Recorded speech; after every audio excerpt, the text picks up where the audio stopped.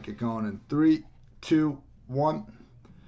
Hello and welcome to the PFF Fantasy Football Podcast. I'm your host, Ian Hartitz, and today we'll be breaking down some key strength of schedule takeaways with a focus on the first quarter of the season. I understand a lot of times, we talk about strength of schedule, in the context of an entire 16-game season, and, things change throughout the year. So I think right now the most actionable way to look at this important metric is just to focus on mainly that first month of the season. So brought on a very sharp guy to do so. Very pleased to welcome on a coworker of mine, data analyst and writer for PFF, Kent Whyrock. Kent, how's it going, man? Hey, it's going good, Ian. Thank you for having me on the show. Glad to be here. You've had some banger guests recently, so I definitely feel honored to get the invite on to your brand new show here for this season.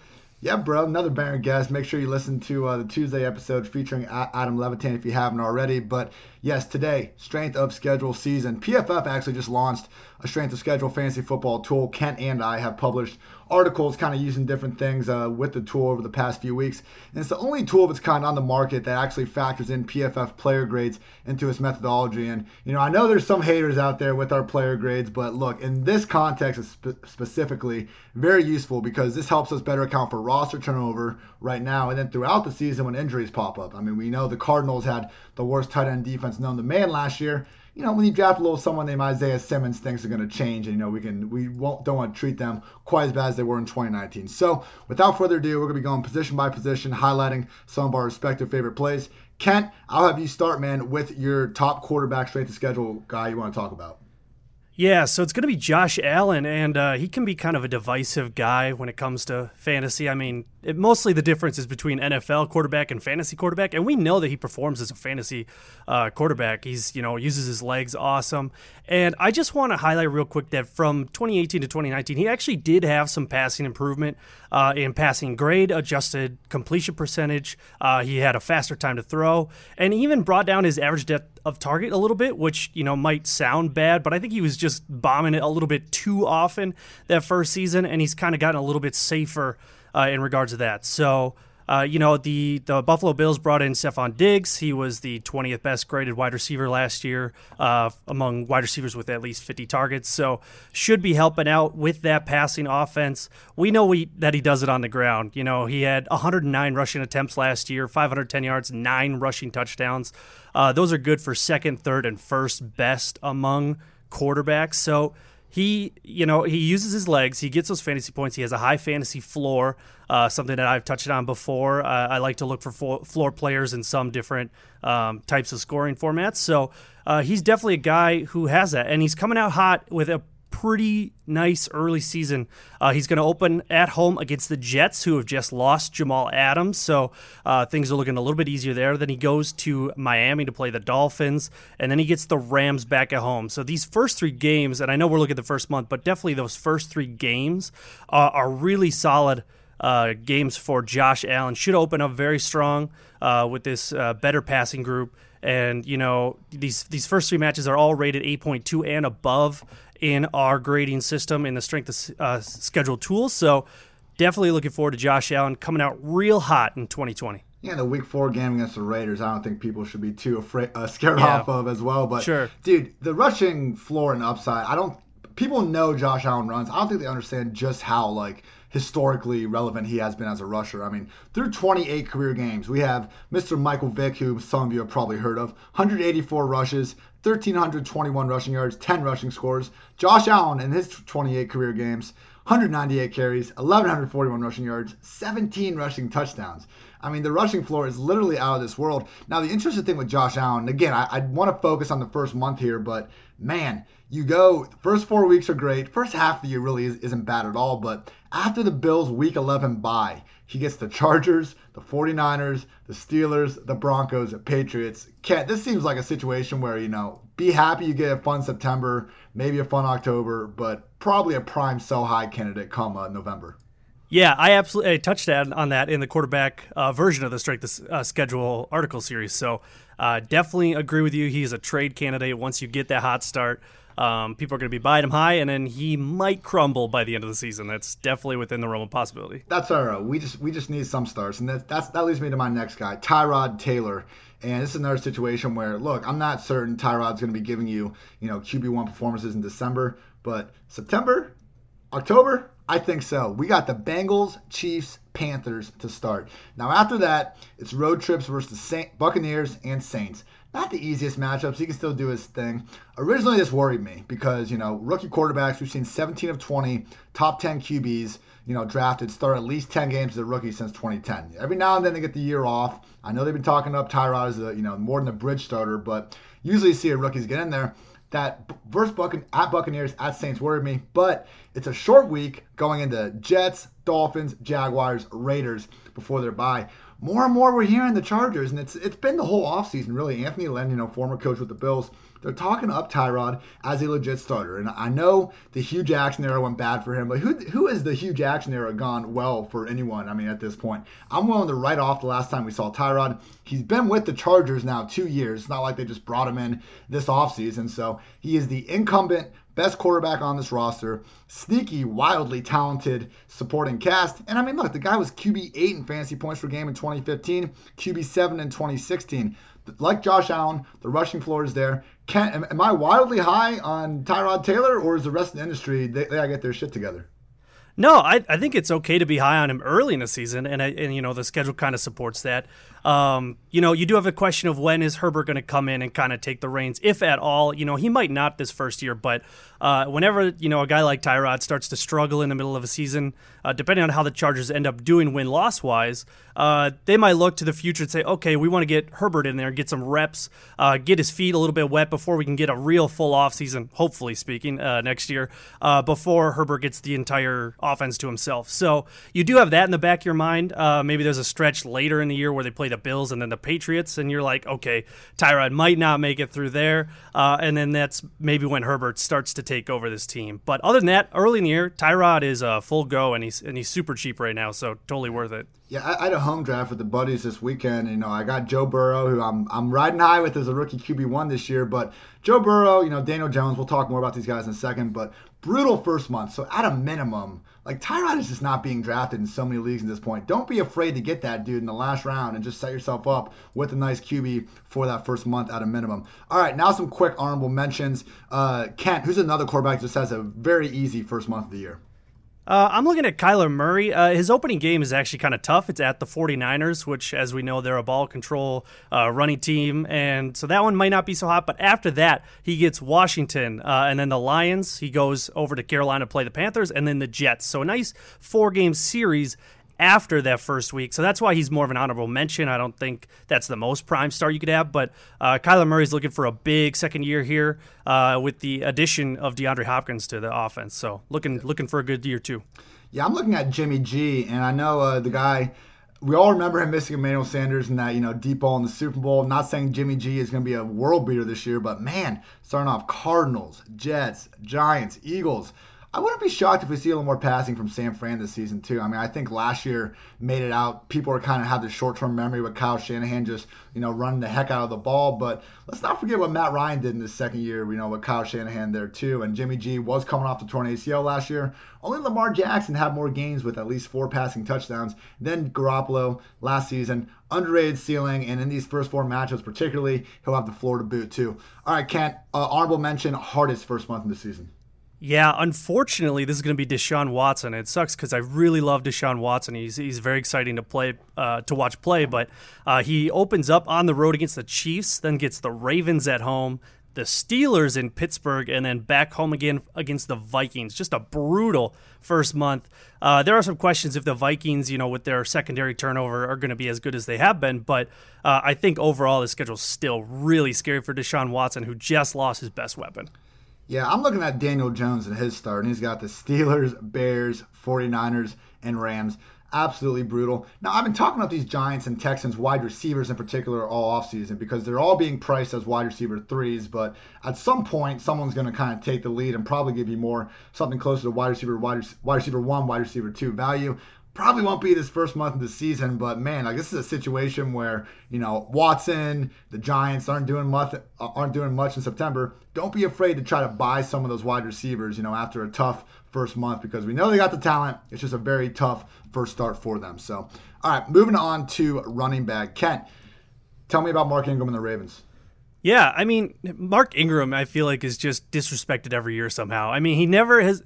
has made it really into the upper echelons in terms of the running back discussion of who the first tier guys are. But he is just so incredibly reliable. 5 out of the last 6 seasons, he's had 1,100 or more scrimmage yards, and he's averaged 9.8 touchdowns. That's absolutely unreal. And he's on this Ravens offense now, starting last year. They were first in rush attempts and first in explosive run plays. So not only are they running a lot, but they're running really well. Anyone who watched the Ravens can honestly tell you that. But just to see it numerically speaking, it's still just absurd. They had 98 more rushing attempts than the second-place team, which was the 49ers, who ran a lot too. So it's like, early in the year, they're going to be playing against the Browns, the Texans, the Chiefs, and then Washington. That's 4 teams that definitely they have a very strong potential of just running the ball straight down their mouths. And even the Chiefs, they might get ahead, but last year they were a bottom 5 team against the run. They'll just give up the run and protect against the pass. So that's also going to be a high-scoring affair. I think it's fair for those who think that J.K. Dobbins is going to be the long-term asset in Baltimore, but these first 4 weeks, especially with this really weird offseason, shortened camps, no voluntary camps and stuff like that, it's going to be Mark Ingram out of the gate. And so you're going to get a month straight of really hot production from him. And I'm definitely fine taking it. He's like going in like the 5th or 6th round. I'd have to look again. But he's such a value there to get you a good start to your season and set you up to make the playoffs. It's a really good point about the Chiefs defense and how they almost willingly give up the run to load up the pass. We see that with the Ravens, the Patriots. I think sometimes in the Bills, honestly, too, we misinterpret sometimes these defenses that are great defenses and they just, they have an open mind about putting more guys in coverage versus the run. I mean, just because a team is giving up a lot of rushing yards does not mean they're a bad defense. Now, in this case, Browns, Texans, Chiefs, Washington, even on the Bengals week 5, I think we're seeing more bad defenses than, alleged bad run defenses here. Just something to be careful of moving on. But yeah, man, I was more high on J.K. Dobbins, I think, once he got drafted than I am now after looking at it. A really interesting stat from J.J. Zachariason, a.k.a. everyone's favorite late round QB truther. But the only RBs in NFL history with at least 100 rushes and averaging 5 yards per carry in both of their first 2 seasons are Barry Sanders, Clinton Portis, Nick Chubb,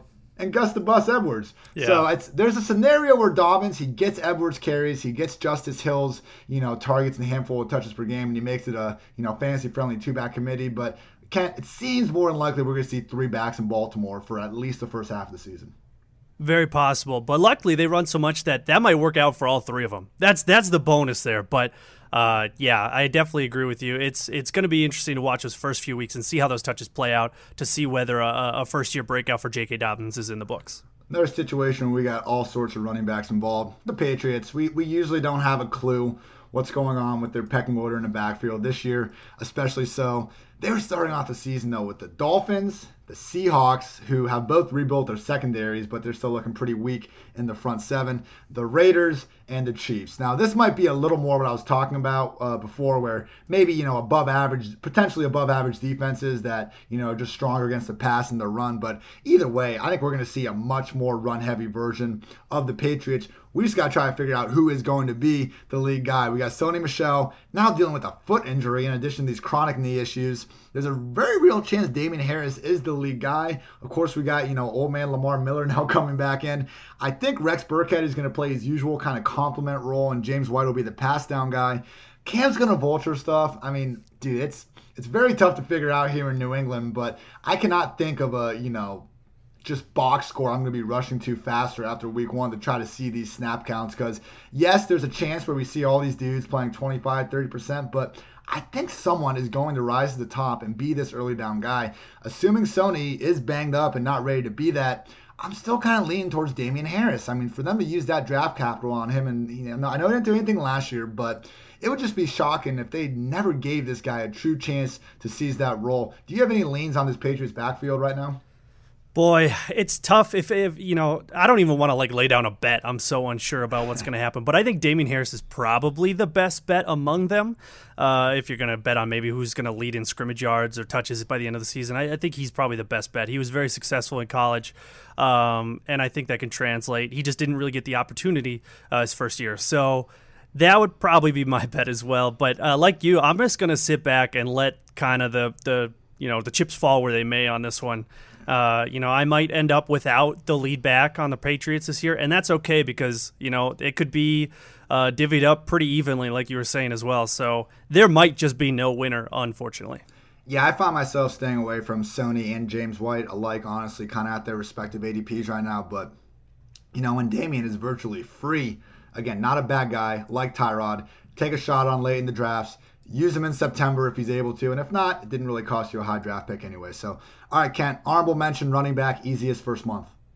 Yeah, we're going to go with Joe Mixon, and obviously, he's a first-round guy, maybe second round, depending on your format, but very early there. He gets the Chargers at home, the Browns, and then the Eagles both on the road, and then the Jaguars, the putrid Jaguars, back at home. So I'm sure that all of these matchups are going to be just fine for him. He's going to have no sweat getting off to an early start here. Nothing too tough right away. And, this whole offense with Joe Burrow in the mix and A.J. Green coming back, this could be a very exciting offense, especially if their defense struggles. They could be trying to play catch-up a whole lot. And luckily, Mixon is still very involved in the passing game as well. So I'm very excited to see what this Bengals team can put on the field this year. Good call there. I'm looking at the Dolphins, and they're starting with the Patriots, Bills, Jaguars, which, Jaguars and Panthers were so bad last year on run D. Like, that's why a bunch of these guys are popping up with them in their first 4 weeks, and the Seahawks as well. But, I talked about this in that aforementioned Tuesday pod with Adam Levitan. Coaches love Jordan Howard, people. I mean, he has already gotten 3 different coaching staffs, and if you just, extrapolate his per game production last season, 216 games, would have been the 3rd different coaching staff to give him at over 225 touches in a single season. Matt Breida's good too, but I think it's going to be a 2-back committee, and I would, bet a decent amount of money that Jordan Howard will lead the Miami Dolphins in touches, has a very good chance to run away with that role in September. All right, Kent, who's someone we should look out for because they have a hard first month? Melvin Gordon, and we already don't really know exactly how those touches are going to play out because Philip Lindsay, we've seen him be very productive on a per touch basis. Melvin Gordon has been a very reliable guy. He gets a lot of touches and produces that way, but he's going to be opening the year against the Titans at home, Steelers on the road, Buccaneers at home, and then on the road for 2 more games, he's got the Jets and the Patriots. So pretty tough after that first week, and I'm not too excited about him in general, and seeing that opening schedule makes me think that someone is going to struggle to have him in their starting lineup come week 3 or 4. Yeah, Steelers, Bucks, and Jets were last season's top 3 defenses in DVOA against the run. Brutal stretch. Mm-hmm. I'm looking at Saquon Barkley and the Giants. And look, you start Saquon Barkley every single week. I don't care if there's a fire. That dude needs to be in your starting lineup. But they start with the Steelers, the Bears, the 49ers, and the Rams. I mean, it's just a situation like we we're talking about with Daniel Jones and these wide receivers before. It's going to be a rough September for the New York Giants offense. We still got the talent there. Don't be afraid to buy back in after people lose faith after those first 4 tough weeks. All right, moving on to wide receiver. Guess who we're sticking with? The New York Giants. Talk to me about them, Kent. Yeah, so this is like you're saying, it's pretty bad look for the Giants coming this first month of the year. And I just wanted to get this out there that the entire receiving corps should pretty much be avoided in most redraft leagues. I think all 3 of their main receivers are probably going to be waiver wire guys very early in the year.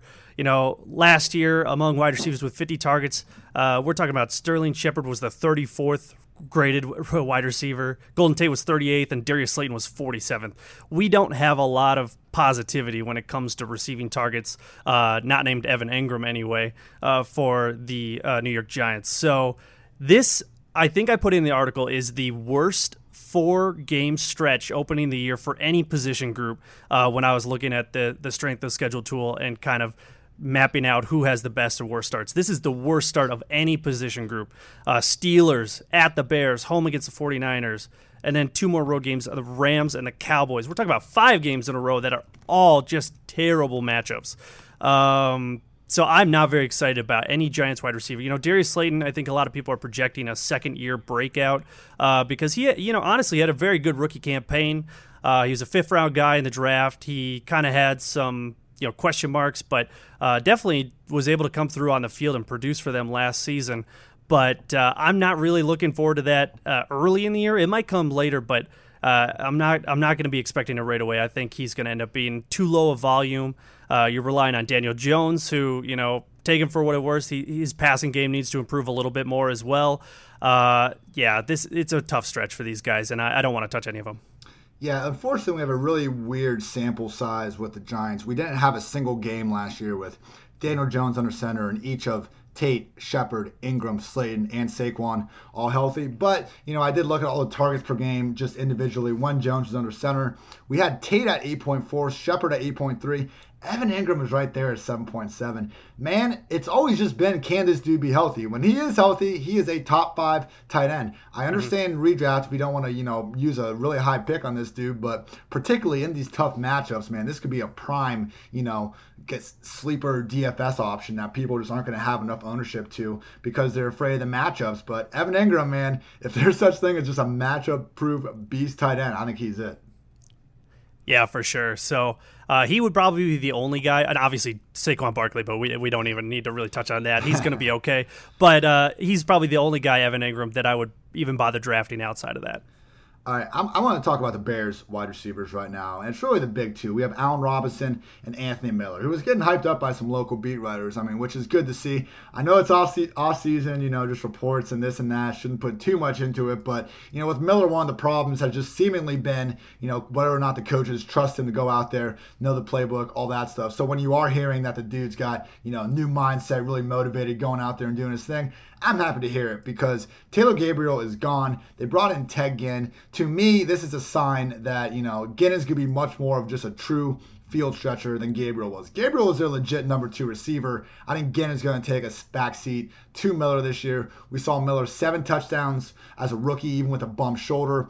Weeks, I think 11 through 15 last year, this guy was legit a top 12 wide receiver in fantasy once Gabriel went out. It's unfair to assume the guy's going to produce the best 4 or 5 week stretch of his career for an entire season, but clearly we have a lot of talent here with Miller in. Good God, man, this start. Lions, Giants, Falcons, Colts, Buccaneers, Panthers, and with all due respect to Jeffrey Okudah and James Bradbury, who's now on the Giants, there just aren't really any cornerbacks we need to be worried about, particularly for Tony Miller, who should be manning the slot a lot of the time. I think Allen Robinson is one of the top 5-6 talents in the league at the wide receiver position. He had the 3rd most targets in the entire NFL last season. I'm not worried about him. You're drafting him as a top 10 receiver regardless of what's going on, but cannot stress enough how high I am on Anthony Miller. Kent, D.D. Westbrook had a top 30 ADP last season because we all couldn't stop talking about Nick Foles' historical slot distribution. Miller is still going on under the radar, man. Am I crazy, or are you high on Tony Miller too? No, I love him, and I've kind of been waiting for it, and it should hit eventually, right? It's just got to hit eventually. But I think he's just had struggle with the situation, the passing offense he's been a part of, similar to how Allen Robinson has just never been part of a truly elite passing offense. Back in Jacksonville, he had a garbage time king, Blake Bortles, and then beyond then it's just been Trubisky, basically. So I want to see both of these guys get some decent quarterback play so they can both just shine, because I know that their profiles are ready for a breakout. Allen Robinson obviously has already broken out, but I think he's capable of being a top 5 guy, no lie. I'm very excited for both of them. Rising 3rd-year wide receiver with a history of balling out, whose offense just lost a key top 3 wide receiver. No, I'm not talking about Calvin Ridley, everyone. It's Anthony Miller. Anthony Miller, go get him in your drafts. All right, honorable mention, easiest. Kent, tell me about the Ravens. So Marquise Brown, I don't know why he's being drafted as low as he is. He should be at least in the wide receiver 2 territory, and I think I saw last I looked he was wide receiver 28 or something like that, depending on where you're drafting. But he opens up against the Browns, Texans, Chiefs, Washington, and then the Bengals. So we're talking 4 or 5 pretty good matchups. The Chiefs, like we talked about earlier, lock down wide receivers pretty well, but that Ravens versus Chiefs game is going to be just so much fun to watch. I think there's going to be a ton of scoring that it doesn't really matter that much. But Marquise Brown, he should be drafted way higher than he currently is. He was, pretty electric in his first year, but struggled a little bit with injuries, and obviously this is a run-first offense. We'll see how much that holds up. I know I talked about it a lot with Mark Ingram, but if there is any room for regression back towards a passing offense, Marquise Brown is going to definitely benefit from that the first month. Cannot wait to watch Hollywood get out there without a screw in his foot this time around for sure. I'm looking at the 49ers. I mentioned this earlier with Jimmy G, but we got the Cardinals, Jets, Giants, Eagles. Without Debo, this could potentially lead to some really good run for Brandon Ayuk, Jalen Hurd, Kendrick Bourne. I'm not so into Bourne as much, but Ayuk and Hurd, man. Ayuk was, Shanahan's self-pronounced number one wide receiver in the draft. I think coaches might say this after they draft a guy, whether he was or wasn't. Who cares? The first thing you're going to read in any scouting report about this guy is how much of a yak monster he is, and we've seen what Shanahan's been able to do with Debo, with Kittle. The guy knows how to get ballers with the ball in their hands on that offense and make good things happen. So I think Ayuk's going to be in 2 wide receiver sets to start the season. Could definitely have a good first month. And don't sleep on Jalen Hurd either. College running back, wide receiver. But, this guy, we were expecting the ball out last year, I think even over Debo, particularly after this strong preseason he had. So once again, these are late round picks. Don't be afraid to take a dart, particularly for this first month of the season. Kent, why should we be a little worried about the Chiefs wide receivers to start the season? Yeah, so worried might not be the right word, because obviously Tyreek Hill you're not really worried about. Even Travis Kelce you're not worried about. He's a tight end, but still part of that receiving core. The top end guys you're not really worried. But maybe Mecole Hardman, maybe Sammy Watkins. If you had maybe an opportunity to play them as a wide receiver 3, maybe you think about not doing it, because they open against the Texans, the Chargers, the Ravens, and the Patriots. Definitely 3 really hard matchups, and then probably one other mediocre one. So maybe we're looking at just slightly less opportunity than we do at some of those big boom games we expect out of the Chiefs. I mentioned this in the article that either has already dropped or will be dropping today on the wide receivers, is that these defenses were all top 6 in the least amount of explosive passing plays allowed, which is definitely something that the Chiefs specialize in. So if there's a time you're going to sit these other 2 receiving guys on this court, this is the time to do it. It's that first month. Yeah, Chargers, Ravens, Patriots need to be in anyone's top 5 secondaries in the league, if not the top 3 outright. I'm going back to Texans here. We mentioned about Watson, but Chiefs, Ravens, Steelers, Vikings to start.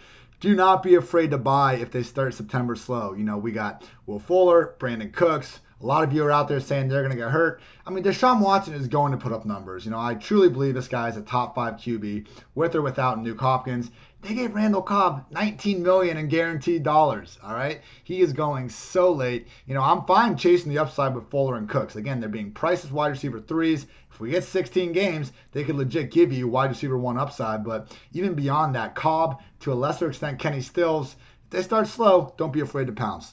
All right, tight end. Kent, I like this pick, man. Tell me about Dawson Knox.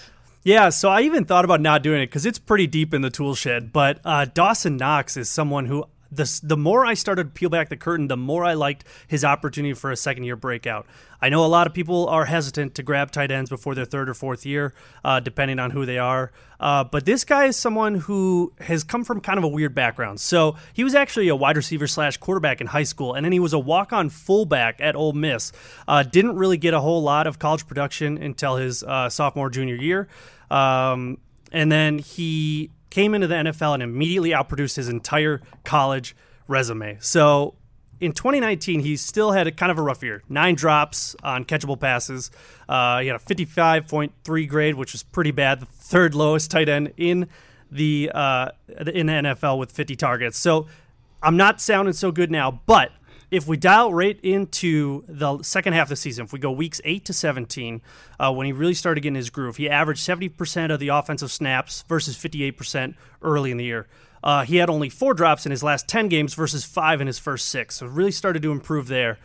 His average depth of target was 10.1 yards, which was 6th best among tight ends last year, and something that we've shown to be fairly predictive of fantasy output later on in their careers. He had 13.9 yards per reception, which was good for 3rd. And then yards after the catch per reception, he was 5.3, so that's good for 12th. All very solid numbers for a profile that's ready to break out. He worked this offseason on jugs. I went and found some narrative stuff just to get me going a little bit more. He's been working on jugs. He even went and worked out with George Kittle this offseason and Josh Allen over in California.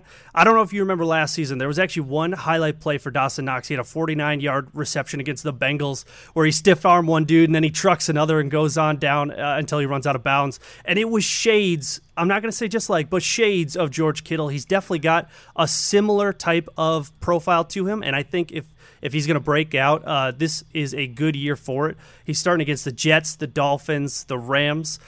Those are all 3 9.4 and above matchups in our strength of schedule tool. So he could jump out the gates early. Like I said, this offense is looking to improve. I think they have the opportunity to, and he should have a little bit more room for separation with Diggs kind of taking the top off the defense.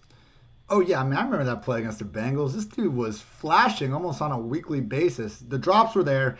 Didn't have any, like, monster games or anything like that, but almost every single Bills game you watched, Knox either had some awesome yak spectacular play, made a great catch, or, he was out there throwing great blocks. I mean, there were a couple plays where Isaiah McKenzie just got to pretty much walk into the end zone because Knox was taking on one, even two guys sometimes. So I'm with you, man. And Knox is one of these guys where, okay, if you're in a one tight end, 10, 12 person league, you're not going to start him. I get that. But, tight end premium, any of these other types of leagues where, you have more than one tight end or anything like that, do not be afraid to take him at the end of these drafts because unlike a lot of guys, he is going to be the full-time guy in Buffalo playing 75, 80% snaps. And, some of these matchups, particularly the Dolphins and Rams to start the year, those could be a little tougher for Diggs, Smokey, and, Beasley on the outside. Definitely cool with chasing Knox in that tight end spot. I'm switching over to the Cowboys and Blake Jarwin. So start they got Rams, Falcons, Seahawks, Browns. Even after that, man, Giants, Cardinals, Washington,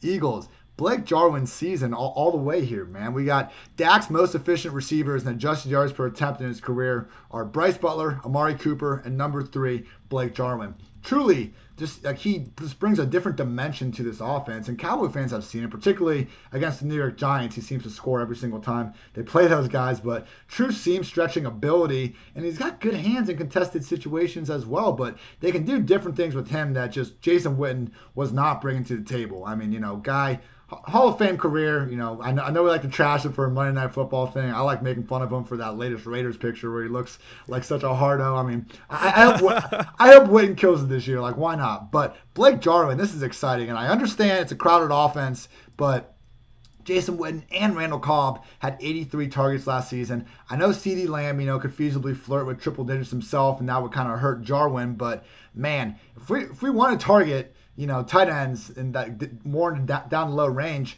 like give me Jarwin over these Ian Thomases of the world because at least we know the Cowboys offense is going to be stupid legit.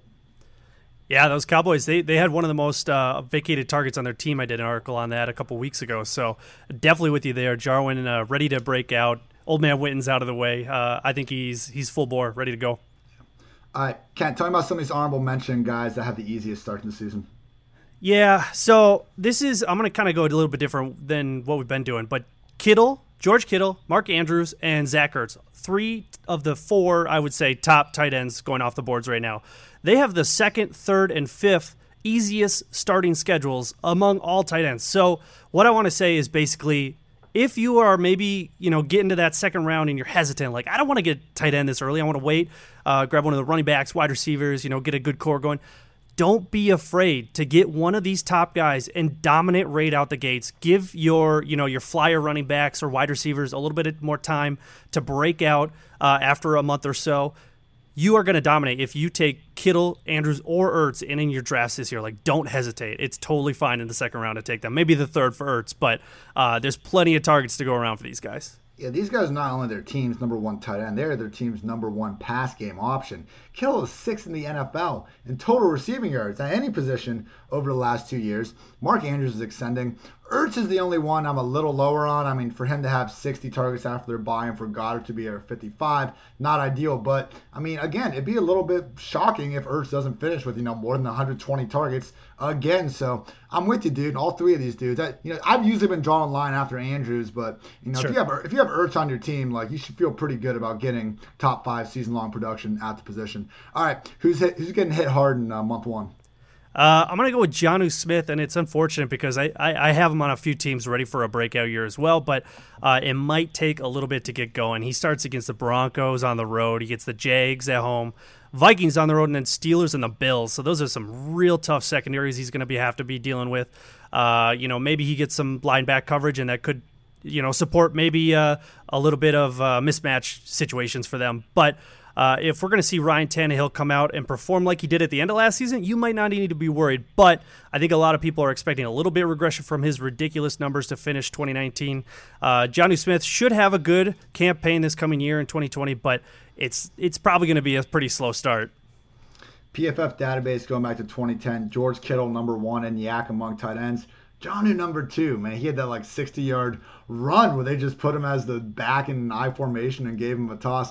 I wish they would just scheme this dude up a few more touches per game, but I guess when you got Derrick Henry and A.J. Brown, that can be a little hard to do sometimes. Yeah, just tough first month for him. Maybe he overcomes it with that beastliness, but we'll be working hard to do so. All right, man, that's going to do it. Hope everyone enjoyed those. Kent, tell the people what you got coming up here article-wise. Yeah, so I just dropped the wide receiver article today in the Strength of Schedule series, and then next week we're going to have the tight end one to wrap that up. And then beyond that, I don't know, man. I got to start thinking about what my next article is after that, but you could definitely go check out my vacated targets article, my look at variance and best ball article. I've been doing some fun stuff, playing with the PFF data, trying to pull out some sneaky trends and situations that can help you with your drafts this year. So you can find me on Twitter at Kent Weyrauch, and that's spelled KentWeyrauch. It's super German. So if you don't spell it the right way the first time, I wouldn't blame you for a second.